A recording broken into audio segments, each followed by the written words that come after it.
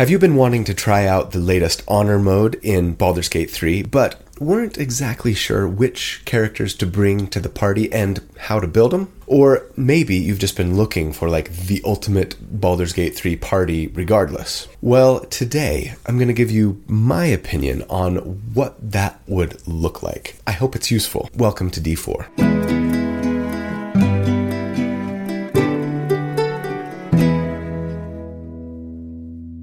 Hey everybody, so here at D4, each week we take deep dives into character builds for our favorite role-playing games. I like to crunch numbers about them, theorycraft about them, not so that I can tell you the right way or the best way to play a character, but to explore one potential way to build something with the hopes of creating a character that is both really fun, but also really powerful to play. So if you enjoy creating characters for role-playing games, almost as much as you enjoy playing the actual game itself. Or if you're just looking for tips or ideas on how to build something that you're thinking about playing, then welcome home. This is absolutely where you belong, and I'm so glad that you're here. So thanks for watching. My name's Colby. I put out build videos every Tuesday and sometimes additional content as well. And if you like what you see, I hope that you will consider joining the channel as a member. There's a little button down there that says join. You click on it and you can see about all of the different benefits that you might get as a member, including access to the write-ups that I create for each one of these builds so that you can kind of get a cheat sheet to help you recreate it yourself if you'd like, or access to our awesome Discord server, or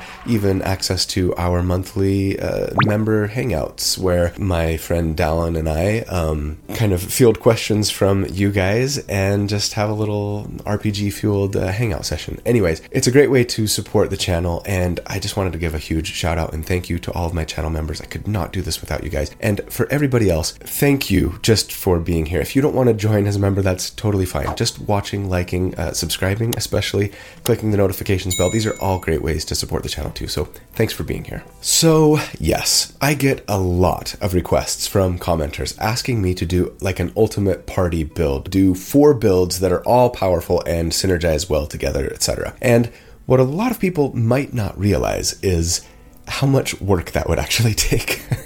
But honestly, I have done a lot of like team up builds in the past, right? Where I do 2 builds at least that are meant to really synergize well together and that are meant to be played with a friend where you kind of feed off each other. So videos like the Wolf and the Coyote, or the Battery and the Blender, or Yin Yang, or maybe the best of all of them, I think, the Mount and Blade. I've never actually tried to do 4 builds in a single video before until Baldur's Gate 3 came out, of course. And when that happened, with a level cap of 12 for that game, and with me wanting to get as many cool builds out for the game as quickly as possible, I started doing videos that had 4 or 5 builds in each at first. Anyways, later I slowed it down to 3 or even 2, right? But then a few weeks ago, Larian released patch 5 for Baldur's Gate 3 and introduced a brand new sparkling difficulty setting, Honor Mode, meant to challenge players more than ever before. And suddenly, I started getting flooded with even more requests than ever to create like the ultimate Honor Mode team, right? I mostly ignored those requests initially because I kind of felt like I'd already put out my most powerful builds. You could probably just pick almost any 4 of them, throw them together, and you'd have a pretty solid team, I think. But then I started reading about Honor Mode a little bit more and tried playing it myself, and I kind of realized it might not be super apparent to people exactly what kinds of builds would work best for this version of the game and why. What kinds of spells should we be focusing on? Are we looking for damage-based attacks or spells that allow for saving throws for damage? Sustained damage or burst damage? How important is it to have a tank? How important is it to have a controller? What about like a dedicated support character? So I decided to finally bite the bullet and put a video together that aims first of all to help people understand Honor Mode, what we want to prioritize when playing at that setting and why, and then yes, to lay out what I think, anyway, the 4 best builds to bring to a party would be if you were playing in Honor Mode. I know I'm a little late. I should have started working on this the minute the patch came out. Better late than never, hopefully. So let's jump into Baldur's Gate 3 episode number 10, the Ultimate Honor Mode team. But first,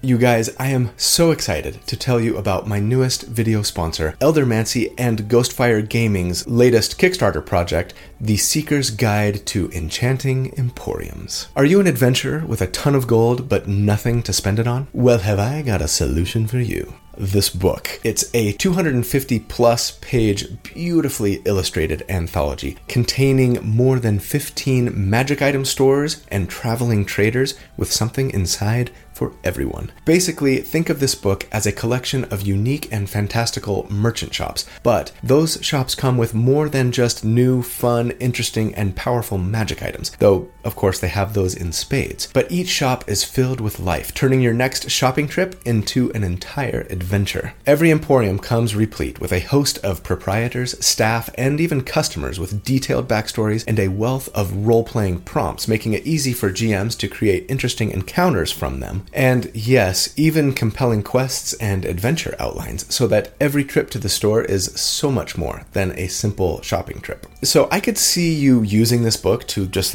drop into your existing campaign to spice it up with items, personalities, and maybe even some side quests, or really piecing several of these emporiums together to make an entire campaign out of them. Oh, and did I mention the all-star list of contributors to this book? We're talking Ginny D, the Dungeon Dudes, one-shot questers, XP to level 3, and many more. I mean, seriously, I might just back this project to support those really awesome content creators. Anyways, the Kickstarter is live now. It's past its funding goal by $1 zillion, so it's going to press, and there are actually only a few days left before the Kickstarter ends as of this video release. So do not delay. Hit pause and click on the link in the video description. That's how they would know that I sent you to back this project before it's too late. If you go now, you can help them meet their next stretch goal and get access to all the goodies that you miss out on if you don't back them while they're in Kickstarter. So huge thanks to Ghostfire Gaming and Eldermancy. I can't wait to see the finished product here. I know it's going to be awesome. Okay. Back to the build. First things first, we need to discuss what honor mode is and go over some important differences and maybe general advice to help us decide what we're going to do for the characters that we bring to the party, right? Honor mode is basically tactician mode with a couple of important tweaks. This means that, like tactician mode, enemies have a higher hit chance, a +2 to their hit chance, a +2 to all saving throws as well, annoyingly, 30% more hit points, and just kind of act a little more tactically. They're more likely to shove you off of heights or focus fire the caster who's concentrating on a powerful spell, etc. As far as the differences between honor mode and tactician mode, probably the biggest difference is that in honor mode there is no save scumming. That is, there is only one single save file that is constantly being overwritten, and if you try to load that old save file while you're in the middle of the game, or even if you Alt F4 out of the game or anything, the game will automatically save first, overwriting your file, and then just load up right where you left off. In other words, if you screw up, you're stuck with it. If you at any point get a total party wipe and everyone dies, you can reload, but at that point you will no longer be in honor mode, and you won't get the shiny golden D20 that comes as a reward for completing the game with your honor intact, as it were. This means that it's important to go slowly, plan ahead, and think and play tactically. Now, as far as what makes honor mode more difficult than tactician mode mechanically, right, there are two main things. First of all, a lot of enemies, mostly ones that you might think of as bosses, get special legendary actions akin to big bad enemies in D&D. So the owl bear, the phase spider, Ethel the hag, right, in Act 1, among others, the Thorm family, Balthazar, etc. in Act 2, they all get pretty powerful abilities that make the fight a lot harder. I'm not going to go through them all here. I'm not going to go through any of them here. You can easily look up a list online of which enemies get legendary actions and what they do, but suffice to say that they can make a fight significantly more difficult. For this reason, above all others, I think prioritizing burst damage for your builds in honor mode should be priority number one. The truth is, burst or nova damage has kind of been the queen of tactical play in D&D for a long time, and the same is generally true of BG3 as well. Front-loading a ton of damage early in the fight so that you can eliminate an enemy or two right from the get-go just does wonders to make the fight go a lot more smoothly for your party. If an enemy just never gets to take a turn in combat before they're wiped out, you've shifted the scales of balance in your party's favor, and the enemy is really unlikely to ever recover. In honor mode, this is even more true, as your tactic should almost always be to eliminate that boss enemy before they even get a chance to take a turn, if at all possible, thus preventing them from using their really strong legendary actions and further complicating the fight. Okay, so prioritizing burst damage characters, got it. Does that mean every character we bring should be a burst damage dealer? Maybe. Or at least have some burst damage capabilities. Do we need support? Tanks? Controllers? I'm gonna say Not really. Here's the thing. In this game, making attacks against enemy armor class is generally a lot more reliable a way to do damage than casting spells that the enemy gets to save against. Especially in Tactician and Honor mode, as enemies get a bump to their saves, but not to their armor class, right? Plus, there are so many ways to buff our own hit chance via magic items, weapons, party buffs, etc., not to mention give ourselves additional attacks, right? While there are a lot fewer ways to increase our own spell DC, or lower an enemy saving throw, or increase the number of spells we can cast on a turn. Not saying that there are none, and also not saying that therefore spells that allow for enemy saves are worthless, especially since they'll often take half damage even on a successful save, so it can be a nice way to guarantee at least some damage, right? But due to the frequency with which we see enemies resist our spells, and due to the way that Larian has largely nerfed a lot of the more powerful control spells and abilities in this game, I'd say don't worry too much about bringing a controller to the fight. Instead of trying to inflict the feared or restrained or stunned or paralyzed condition, just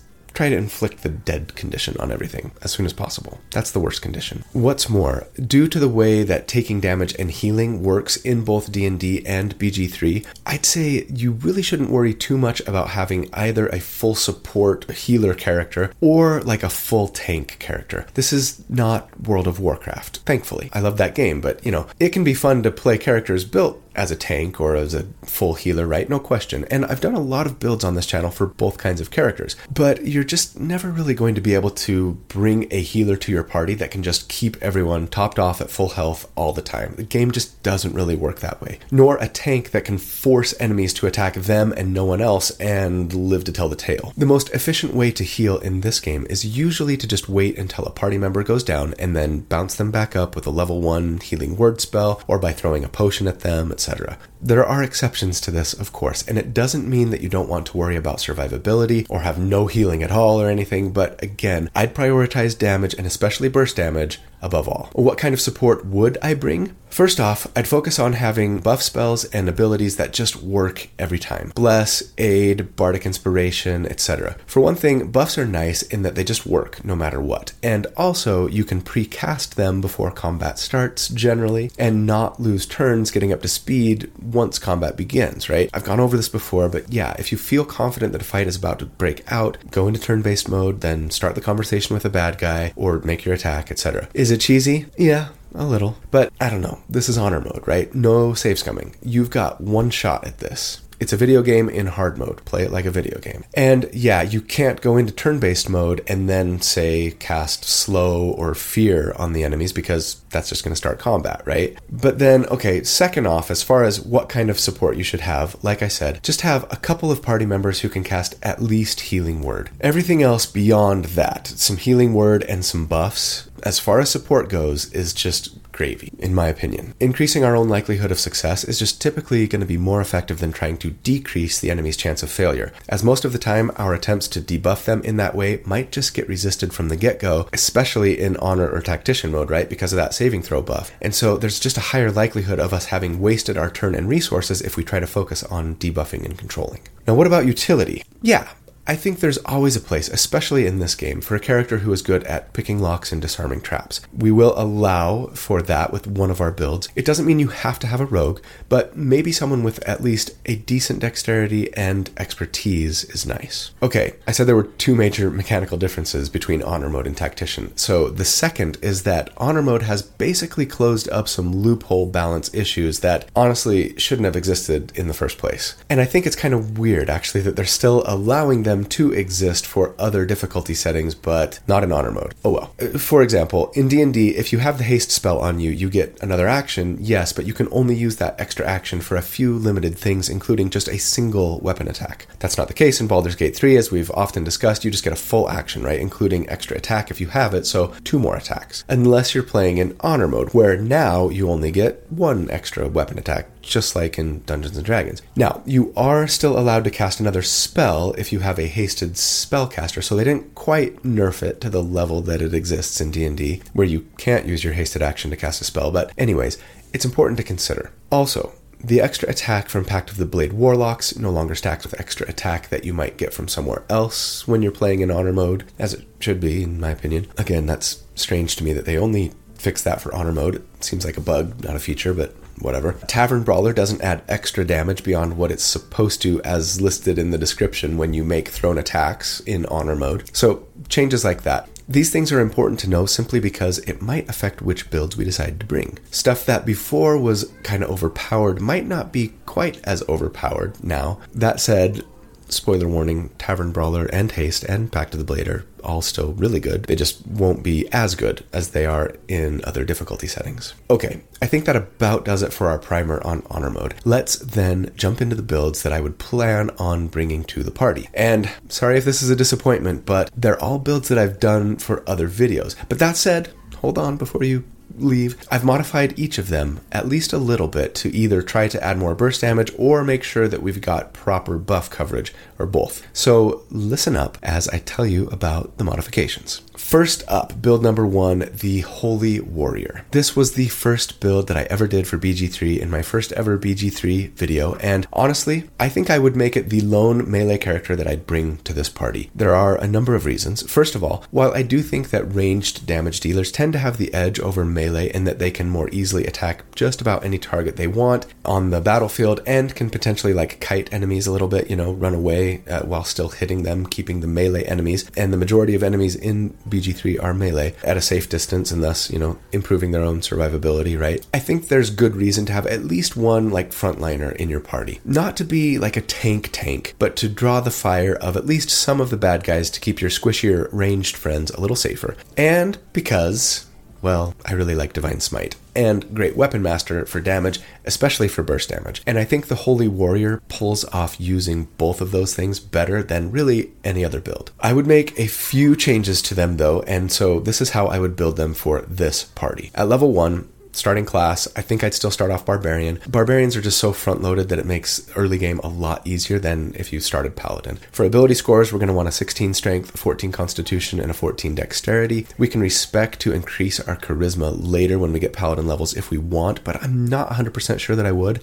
Maybe much later, especially if we're using equipment or consumables to give us like a flat Strength score, a high Strength score, right? And yeah, speaking of consumables, not something that I talk about much in my BG3 builds, but be sure to familiarize yourself with them if you don't typically, and plan on using them in honor mode. Elixirs of Giant Strength can be particularly potent here as they raise your strength score to a very high set number, right? And elixirs last until you take a long rest, so you can get a lot of use out of them. As for equipment, you're going to eventually want to be equipped with your favorite two-handed weapon and medium armor that you can find, and then focus on stuff otherwise that can increase your critical hit chance, right? It lowers your crit from only happening on a 20 to a 19 or a 20, or an 18, 19 or 20, right? Because yeah, critting with a smite doubles both the weapon damage and the smite damage, and that can really blow stuff up. So as a Barbarian 1, we'll get Rage, which we can use twice per day for now as a bonus action to get an extra 2 damage on melee, improvised, and thrown attacks. We also get resistance to bludgeoning, piercing, and slashing damage while raging, and as I'm so fond of saying, that's most of the damage that we'll be taking in game, so that's wonderful. Just keep in mind that the big drawback to rage is that we can't concentrate on or cast spells while raging, right? And it also only works if we're not wearing heavy armor, so plan on medium armor for your entire career. We do get unarmored defense at this level as well, but I'm not going to plan on using it, at least not until we get some really stellar like non-armor armor, right? Just the clothing that gives you nice stat bumps and stuff like that. Then at level 2, we get Reckless Attack, which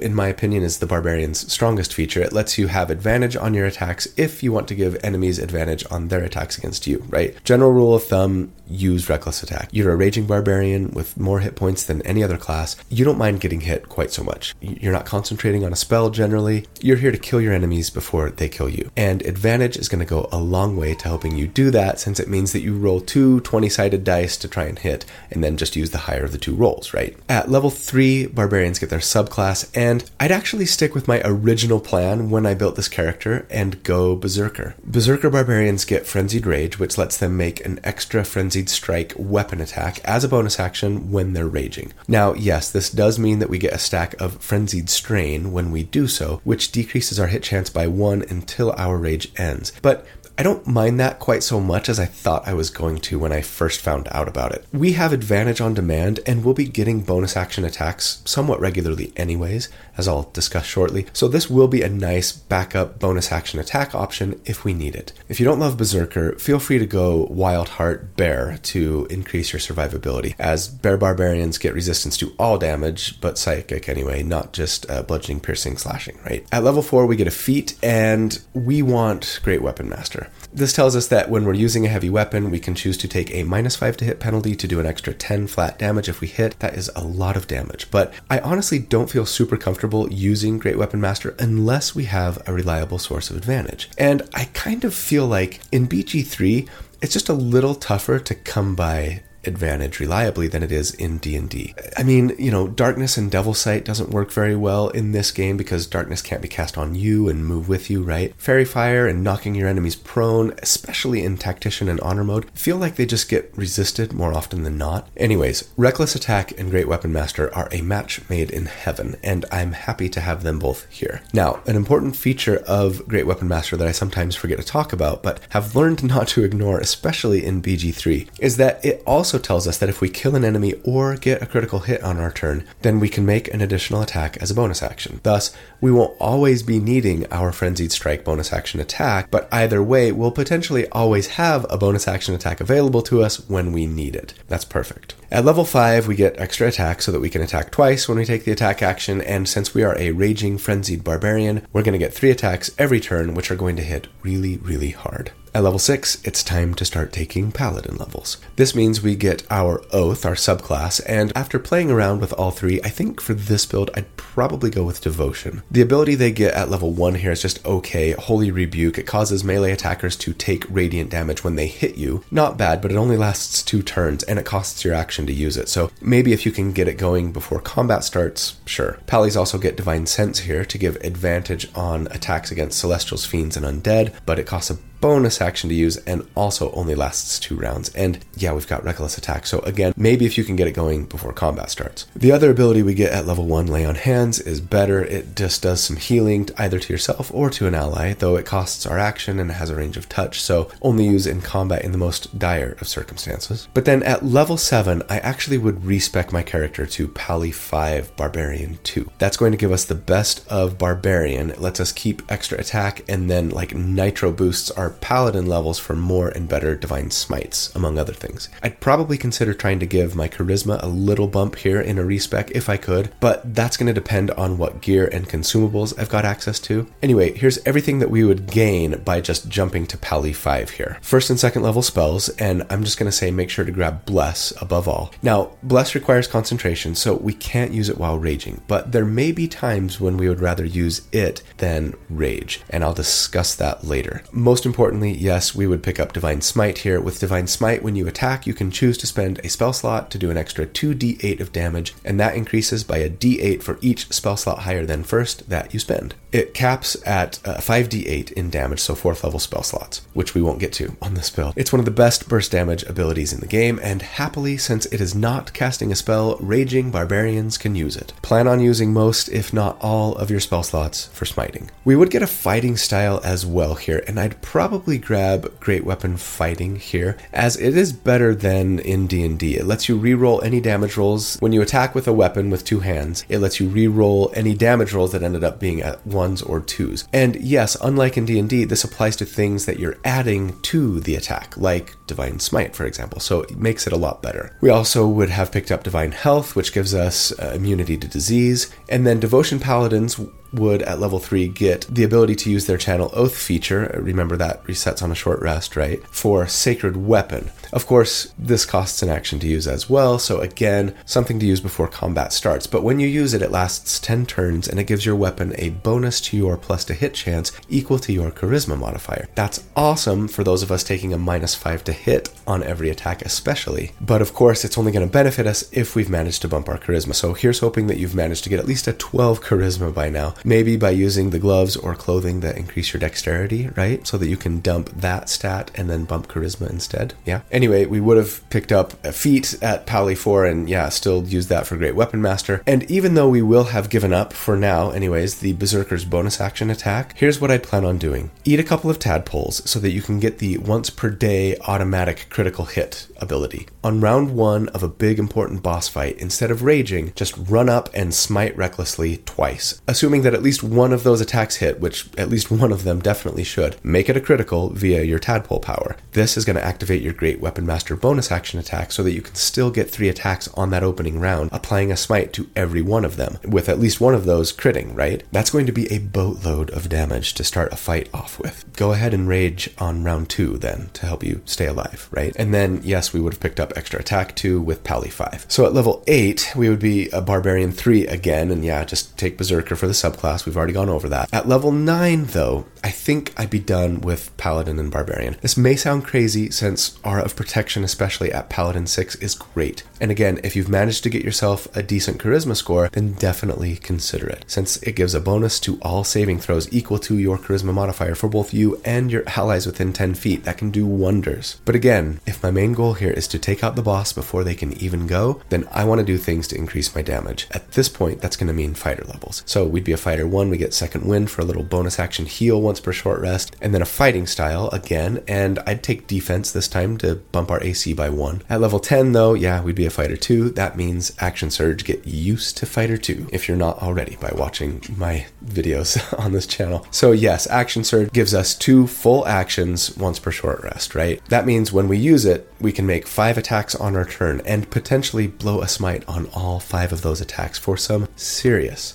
Nova damage potential. For levels 11 and 12 at the end here, again, you could go back to Pally, but for offensive purposes, I'd probably finish off the build with a full spellcaster of your choice. The best thing we can do for our damage right now is to get more and higher spell slots to smite harder and more often with. If you grabbed 2 levels of War Cleric, for example, you'd have the spell slots of a 5th level full caster, meaning 2 3rd level spell slots for some 4d8 smites, plus 3 times per day as a War Cleric, you can make a bonus action attack without having to take on a stack of Frenzied Strain, even if you didn't proc your Great Weapon Master bonus attack that round. That's the way I would do it for this build and this team anyways. And, maybe for that reason, you might want to consider dropping that 3rd level in Barbarian altogether. Forget the Berserker subclass, counting on War Cleric and Great Weapon Master procs to get you that bonus action attack more often, and giving you another feat, and giving you just 1 more spell slot to smite with, among other things. Now, you might notice that we only ever got 1 feat on this character if we went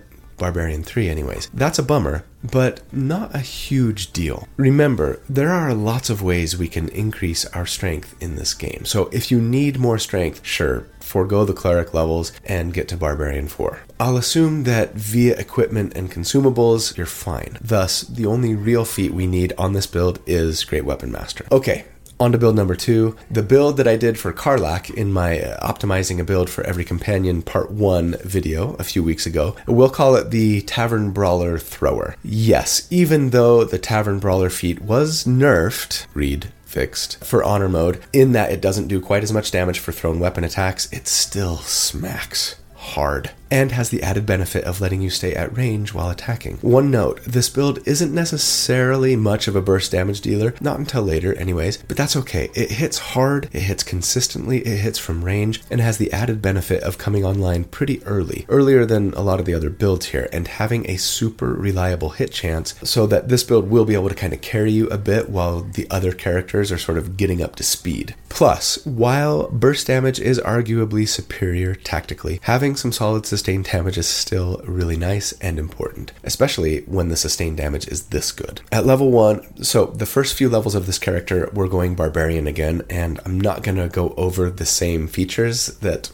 we've already discussed, but for our abilities, we're going to start with a 17 strength this time, a 16 constitution, and a 14 dex. And yeah, I don't love having 2 strength-based characters in the party, but strength increases do seem to be a little easier to come by in this game compared to others, so I don't feel too bad about it. As for equipment, we want thrown weapons, especially ones that return to you after you throw them, like the spear that you can get from the merchant at the Goblin Camp in Act 1. We'll want medium armor, and then just equipment that's going to add damage to our weapon attacks, or especially thrown weapon attacks. But as a Barbarian 1, yeah, we get Rage, we get Unarmored Defense, we've gone over those. At level 2, Reckless Attack. Here's the thing about Reckless Attack on this build, it's only supposed to work on melee attacks, and thrown weapons aren't melee attacks. However, currently in the game, if you make your first attack on the round a melee attack with Reckless Attack turned on, then all the rest of your attacks that round are still going to benefit from the advantage, even if you're throwing stuff. That will be useful on particularly hard to hit enemies, but we'll shortly have such a huge buff to our hit chance that I'm not going to miss advantage quite as much on this character as I would on others, especially since we're not taking a -5 to hit penalty, right? At level 3, yeah, we're going Berserker for the subclass again, but it's actually a lot better and more important on this build than it is on the Holy Warrior, because Berserkers don't just get Frenzied Strike when they rage, they also get our bread and butter ability for this build, Enraged Throw. This tells us that we can use a bonus action to throw stuff. That can mean something lying around nearby, even an enemy potentially, or something in our inventory that we have equipped, but there are some additional benefits here. If we hit our target with Enraged Throw, they have to make a strength save or they're knocked prone. Nice. This used to also apply Frenzied Strain, but happily Larian has fixed it so that it no longer does. At level 4 we get a feat, and yeah, this is the thing that makes this build really shine, and it's the Tavern Brawler feat. I think this is still the most overpowered feat in the game at the moment, bumping our strength by 1 to a nice even 18, and then telling us that when we make an unarmed strike, an improvised weapon, or a thrown weapon attack, then we get to double our strength bonus for both our hit chance and the plus to damage bonus, and that's just crazy town. At level 5 we get extra attack so that we can be making 3 attacks every turn for big consistent damage. But at level 6 it's time to leave Barbarian behind for greener pastures. The question is, do you want better burst damage now or better sustained damage? 2 levels of fighter would give us 5 attacks once per short rest, but 3 levels of rogue would get us 4 attacks every single round all of the time, right? So yeah, let's do Rogue first. As a Rogue 1, we'll get Expertise, letting us double our proficiency bonus for 2 skills of our choice, right? And if it were me, I'd take Perception for sure, as I think it's the most used skill in the game, and probably Athletic, just to make us that much better at things you need a good athletic skill for, jumping, shoving, etc. We also get Sneak Attack here, which lets us do extra damage once per turn, a d6 for now, if we make an attack with a finesse or a ranged weapon, if you have advantage, or the enemy standing next to one of your allies, right? And while no, thrown weapons aren't the same thing as ranged weapons, the dagger is both a finesse and thrown weapon. So it might be worth keeping a good dagger on you to get some sneak attack damage once per turn, right? At level 7, we'd be a Rogue 2. That gives us cunning action so that we can dash, disengage, or hide as a bonus action instead of an action. Always useful. And then at level 8, we'd be a Rogue 3, and we get our Rogue subclass, and this is the real reason we went Rogue, right? You knew that. We would take Thief because thieves get fast hands, and fast hands lets us take 2 bonus actions every single turn, which is just insane, and that means for us 2 enraged throws every single turn, and enemies are just going to melt under all that thrown weapon deliciousness. Don't forget, just in case we are throwing a dagger once in a while, that sneak attack goes up to 2d6 now. But then from level 9 and on for this build, after we've got Thief under our belt, I'd probably go 1 more level of Rogue to get another feat and to get our strength up to 20, I think, unless we don't need that because of some equipment that we've found. And then, yeah, I'd go Fighter for the last 3 levels here. Not only would that get us Action Surge for burst damage and a nice fighting style, but you could even, at Fighter 3, take the Eldritch Knight subclass, and Eldritch Knights, in addition to learning some handy wizard spells, get Weapon Bond, which lets you magically bond a weapon, any weapon, so that when you throw it, it automatically returns to your hand. So now, if you find a thrown weapon that's better than something you already have that is a returning thrown weapon, right? Well, now it can be a returning weapon too, which is awesome. To be fair, there's a fantastic legendary trident that returns to you automatically in Act 3. So if you have that, I'd probably just go with Champion instead for our fighter subclass to just increase our crit chance, but feel free to stick with Eldritch Knight if you find like a really amazing spear or something that you'd rather use, right? Okay, on to build number 3. What about AoE? Some of you may be saying. Area of effect stuff. And I mean, yeah, you've got a point. While most fights, I would argue, benefit more from strong single-target burst damage, there is definitely a place for multi-target damage in this game. There are fights when you run the risk of getting swarmed by a lot of relatively weak enemies, and having at least one character who's capable of putting out some decent damage to multiple enemies is nice. In my mind, the build that does that better than any other for BG3 is the Light Cleric, which I showcased in my 4th Baldur's Gate builds video. The tactical nuke is nice as well. Being able to throw out multiple fireballs in a turn is sometimes great, but I think I prefer the Light Cleric for a number of reasons. Primarily for the support potential they bring, as well as the access they get to Spirit Guardians, which is just so good. So here's how I would build this character for the Ultimate Honor Mode party. At level 1, our starting class would be Cleric, yes. For our abilities, let's go 16 Wisdom, 16 Constitution, 14 Dexterity. Light Clerics don't get heavy armor proficiency, so we're going to want that 14 Dex to get the most out of our medium armor, among other things. As for the equipment we're going to want on this character, the best medium armor we can find, the best shield we can get. We're not going to really need weapons on this build, so just find things that give like nice stat bumps and buffs and stuff like that. Clerics get their subclass. At level 1, we're going Light Cleric, like I've said, and that's going to give us the Warding Flare feature. This just tells us that we can use our reaction to impose disadvantage on an attacker, potentially causing their hit to miss. Nice little defensive option there. As for spells, you're going to want the usual here. Sure, Guidance, probably Sacred Flame for damage, Bless, Healing Word, but also Light Clerics get Burning Hands and Fairy Fire for free, neither of which are typically available to Clerics. Both are situationally useful. The one we're really going to be focusing on, of course, is Bless. Bumping our entire party's attacks and saving throws by a d4 is just so incredibly useful. At level 2, all clerics get Channel Divinity, which can be used once per short rest for 2 things. Turn Undead, which forces undead to make a saving throw or run away from us for 3 turns, or until they take damage. Or Light Clerics get Radiance of the Dawn, which is our second AoE ability here, and it does 2d10 plus our character level in radiant damage in a pretty massive 30-foot radius. It doesn't harm allies, and though it allows for a Constitution saving throw, it still does half damage on a successful save, so it's nice. At level 3, we get second level spells. Light Clerics get Scorching Ray, a decent single target burst damage dealer, and Flaming Sphere, which I wouldn't plan on using for free. But Lesser Restoration can be a nice little cure-all here, and Aid is fantastic, buffing the maximum hit points of everyone in our party by 5, plus 5 more for every spell level we upcast it, and yes, I'd generally be upcasting this as high as possible. At level 4, we get a feat, and we absolutely want to be increasing our Wisdom here, taking it to 18, as that will make all of our Cleric spells more potent and harder to resist, not to mention making our heals better. But level 5 is the Holy of Holies for us. First of all, we get Destroy Undead, which causes our turn undead to just straight up do 4d6 damage to undead creatures, and as I've said, that's kind of way better than the D&D version, I think. But the real reason we love this level is for 3rd level spells. First of all, because clerics, uniquely, other than lore bards, I guess, get Spirit Guardians.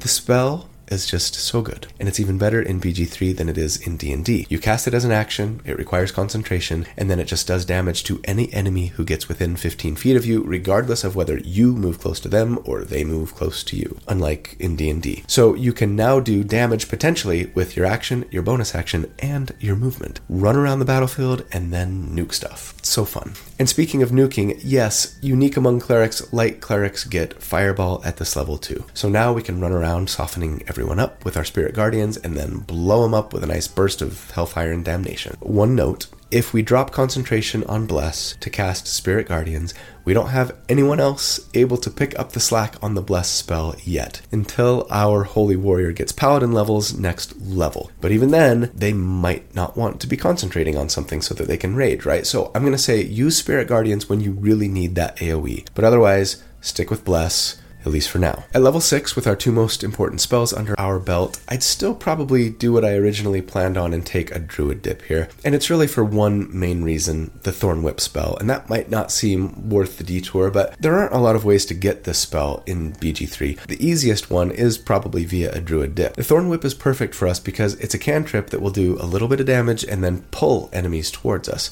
And for those of us who do damage to enemies that get close to us, that's perfect. Also, in BG3, there is a lot of fun verticality built into most of the combat encounters, right? This can mean some fun pushing enemies off of cliffs or rooftops to their doom, or pulling them for the same effect. It's just a great spell to have, and a Druid Dip doesn't slow down our spell slot progression at all, so I think it's worth it. There is a staff that gives you access to this spell as well that you can get pretty early on in Act 1, so feel free to just use that instead, but you might want that weapon slot for something else. You decide. Now, at level 7, I talked about this the first time I went over this build. It's tempting to consider taking 3 levels of Rogue here for Thief. You get some decent utility, but then also you can dash as a bonus action, letting you reach more enemies with Spirit Guardians, right, potentially, and even do it twice if you got Thief, since they get 2 bonus actions, right, or like dash and disengage if you need to, etc. But honestly, for this character, for this party, I'm probably just going back to Cleric. We want to be able to upcast our spells as high as possible to get the most damage out of them, for one thing.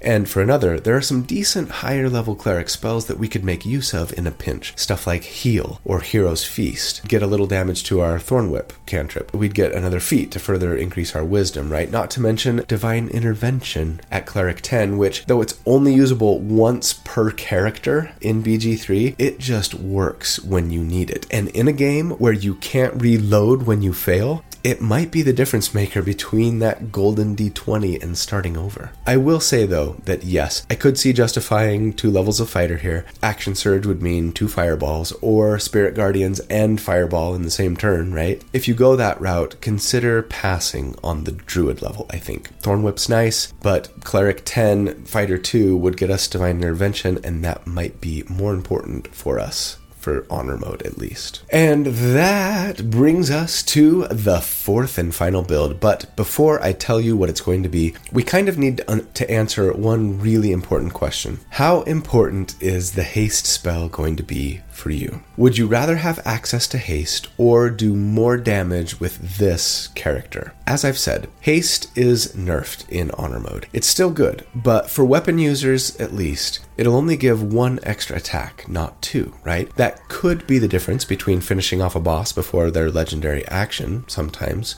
However, as I've mentioned, consumables exist in this game, right? Speed potions, bloodlust elixirs, and these can somewhat replicate that haste spell effect for tough fights when you really need them. They're not quite as good as the haste spell, no, but building a character who can haste, optimally one who has 5 levels of sorcerer so that they can twin haste, would mean building a character who can bring a really strong buff, but otherwise might be a little lackluster in the single target burst damage department themselves. If you think that's worth it, then I'd say go ahead and bring the Ultimate Blaster video that I did from that first Baldur's Gate 3 video. It was a Sorelock mostly, right, with some fighter levels. Just Eldritch Blast away at your foes 1,000,000 times on a Nova round, and then Twin Haste on the Holy Warrior and Tavern Brawler Thrower. It'll work really well. That said, for me, I want to have a character who is good at lockpicking and disarming traps, and someone who can inspire allies, especially the Holy Warrior with their -5 to hit penalty, regularly,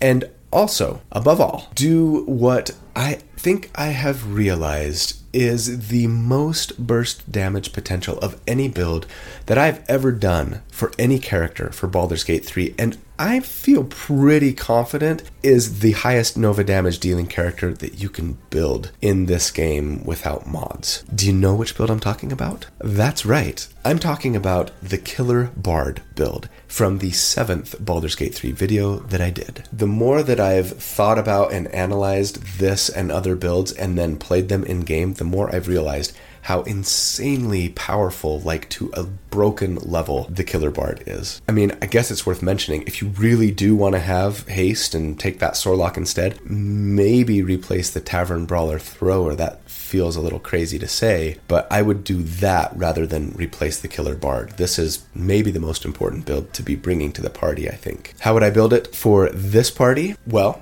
at level 1, we're starting off as a Bard. We're going to beeline to extra attack here. So yes, starting class Bard. Abilities are going to be 16 Dex, 16 Charisma, I think, 14 Con. You could flip that Charisma and Constitution without suffering too much. We're not going to be super dependent on our spells. As for equipment, yeah, we're going to eventually want to get to 2-hand crossbows once we can find them. In case you'd forgotten, in BG3, yes, you can dual wield hand crossbows, and unlike in D&D, you don't need a free hand to reload them or anything. So yes, that means, just like any other single-handed light weapon, if we have one in each hand, we can use our bonus action to fire the one in our offhand. every round, right? The only difference being that if we don't have the 2-weapon fighting style, we don't get to add our dexterity modifier to the damage from the offhand weapon. Yes, they've fixed that. Not a big deal, and something that we will be remedying eventually. As a Bard 1, then we get Bardic Inspiration to let us, with a bonus action, inspire our ally so that they can add our Bardic Inspiration die, a d6 for now, to an attack, a save, or an ability check of their choice. Again, I would prioritize putting this on our Holy Warrior once they have Great Weapon Master anyways, since they're going to have the lowest hit chance of all of our party members with their -5 to hit, though admittedly they do have reckless attack, so it won't be that bad. In BG3, inspiration lasts not 10 minutes, but all day, so feel free to dole them out to everyone, especially later when they reset on a short rest, like right before you take a short rest. If you have any inspirations left, make sure you give them to your party members right before you click that short rest button, because they're all coming back. As for Bard spells that we get here, I'd probably go with the Bard usuals, right? We're not going to be using most of them once we get to level 3 or so, but Vicious Mockery is useful and hilarious. Healing Word, of course. A Long Strider is an important spell to have in your party, as it's a ritual spell, meaning it doesn't spend a spell slot and it lasts all day, letting you just give everyone in your party an extra 10 feet of move speed for free. Your Light Cleric will especially love this when they've got Spirit Guardians going, right? I'd probably grab Fairy Fire to give advantage against potentially multiple targets if they fail their save against it anyways, which may or may not be very likely. Bane might be the better early game choice here for our concentration. It's sort of the anti-bless, right? Debuffing your enemies with a -d4 to all of their attacks and saves if they fail their initial save against it. But considering it's a charisma save, most enemies are more likely to fail against Bane than just about any other spell, so it might be my go-to concentration spell for a while on this character, actually. At level 2, we get Jack of All Trades, which lets us add half of our proficiency bonus when making a skill check that we're not proficient in. And yeah, it might go without saying that this character is probably going to be your best Tav, I think. They'll be the best party face. And we get Song of Rest, which essentially gives us one more short rest per day, which I love. At level 3, we get Expertise, and I would for sure take Sleight of Hand here to improve our lockpicking and trap disarming skills, and Perception to help us see those traps and things better. We do get second level Bard spells here, and there are lots of good options. Cloud of Daggers for some nice persistent damage with our concentration if we really need it, and it's not dependent on a good charisma modifier to work well. That's probably my top pick here if you just really need a little AoE damage. Lesser Restoration is often useful, but there's nothing here that we'll necessarily be using in combat. Bards get their subclass at level 3, and we are going Swords Bard, of course, because Swords Bards get so many fun and, frankly, in Baldur's Gate 3 at least, broken toys to play with. They get medium armor proficiency, which is great, vastly improving our survivability. And then, yes, the wonderful Blade Flourishes. As a reminder, these let us spend a use of our Bardic Inspiration to enhance our weapon attacks in one of 3 ways. They all do extra damage as per our Bardic Inspiration die when we use them, but Defensive Flourish makes a weapon attack and also increases our AC by 4 until our next turn. Mobile Flourish pushes your target a massive 20 feet away if it hits, and also lets you teleport to them after the push without spending a reaction or bonus action or anything. Often fun and useful, but Slashing Flourish is the broken one that we're going to be exploiting, and yeah,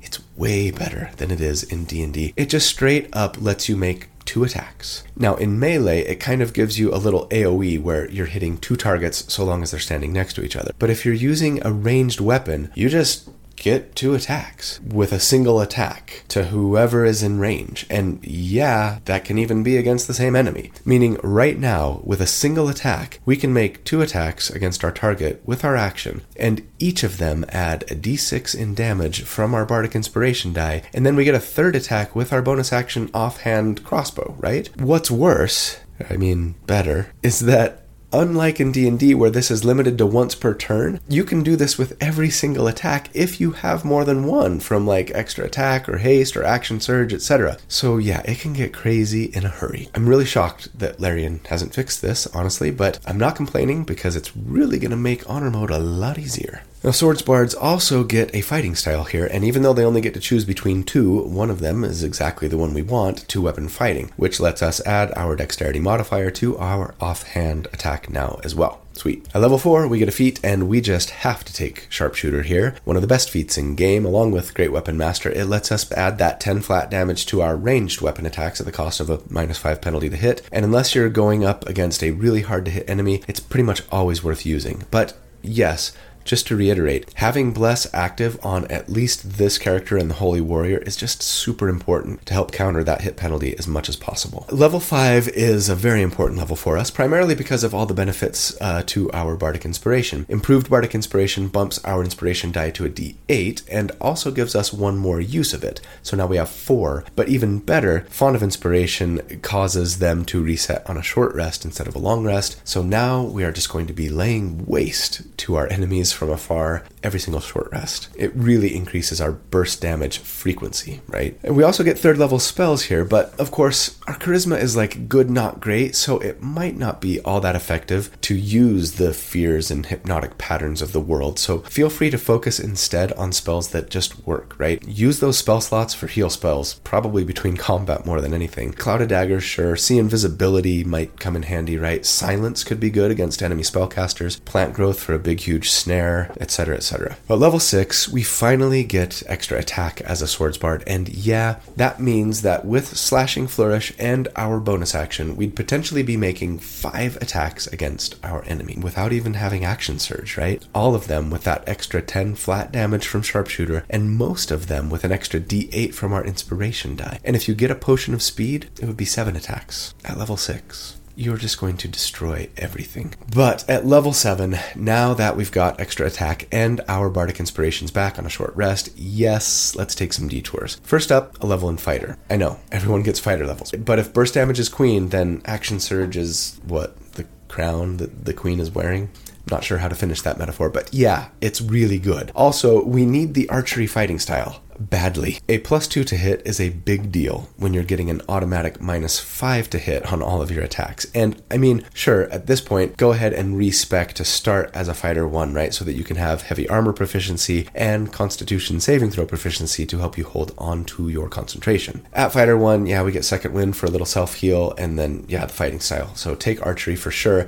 At level 8, though, we'd be a Fighter 2, and that means we get Action Surge, so even unhasted, we could now blow all 4 of our inspirations on a single glorious round of combat to do 9 attacks. 2 with each of our 4 attacks from our actions, right, that add our Bardic Inspiration die to the damage, plus 1 more for our bonus action. Crazy town. Now at level 9, okay, you know what? Yes, sure, I want 3 levels of Rogue for Thief and Fast Hands, but I honestly might take a quick Cleric dip here first, for really one main reason, the Bless spell. It might seem like a stretch, but keep in mind, our Light Cleric is often going to be better off concentrating on Spirit Guardians now, and our Holy Warrior will often need to be raging, so no Bless. The Tavern Brawler Thrower can't concentrate on spells, and we'll have all these spell slots that we're barely using, honestly, so yeah, grab a level of War Cleric, just like that Holy Warrior, so that you can get that War Priest feature, letting you make a bonus action attack 3 times per day. Why would we want this if we're using 2 hand crossbows, right? Simple. There aren't a ton of amazing hand crossbows in game, but there are a fair number of fantastic longbows, short bows, heavy and light crossbows. More of them anyways than there are really powerful hand crossbows, right? Plus they're going to do a little more damage just as a baseline. Might as well take advantage if you've got a really great longbow, let's say, and then still be able to make bonus action attacks with it once in a while. More importantly though, we can get Cleric spells here, which means yes, the Bless spell, and I would plan on concentrating on it from here on out, letting your Holy Warrior rage and your Light Cleric Spirit Guardians as they should. But then, yes, I would finish out the build from levels 10 through 12 in Rogue, getting a little extra sneak attack damage once per turn, even more utility, and then finally Fast Hands from Thief so that we can make 2 bonus action attacks attacks if we wanted, bringing our total during our Nova round to 10 attacks. With all that extra damage that we're piling on top of them, that's just kind of mind-boggling. But yeah, I mean, if you're drinking a potion of speed, we're talking 11 attacks on our turn. Kind of makes me wish that I just had more Bardic Inspiration uses. Then it would be 12. Not that we need 12. Anyway, again, with this build, we've sort of left their dexterity floundering, you may have noticed, and I appreciate that that's not awesome, but again, I'm less worried about it because of all the equipment out there that will increase your dex or set it at a certain place. If you feel strongly that you'd be better off with a higher dex than, say, the Bless spell or Fast Hands, feel free to go Bard 8 or Fighter 4 or both. You wouldn't suffer too much. The main meat of this build here comes from Swords Bard 6 plus Action Surge, right? For that reason, you might want to respec at level 12 to Bard 10 Fighter 2. You'd get magical secrets that way and could pick up Bless after all if you really wanted, among some other nice Bard features. So folks, there you have it. My ultimate honor mode team. Now, I'm not saying that this is the only way to beat honor mode. Not even saying that it's necessarily the best team for it. The truth is there are a ton of strong builds that would work well and synergize with one another fantastically. I didn't do any Gloomstalker stuff. I didn't do any Tavern Brawler Monk stuff. There is nary a wizard in sight here, and there's plenty of good wizard builds out there. But this is definitely the way that I would build my team for the challenge. So, which of your favorite builds did I leave out? And why was it such an unthinkable, monumental oversight? I would be outraged too if I were you. Let me know in the comments, but I hope you guys know how much I love you. Thank you so much for watching and for all that you do for me and for this channel. You are the best. Happy holidays, whether you are celebrating any holidays at the moment or not. I hope you have a fantastic day and a great week. And if you don't, I hope you'll hang in there and that I see you again very, very soon. And please do good and be kind and stay safe. And yeah, I'll see you again soon. Take care.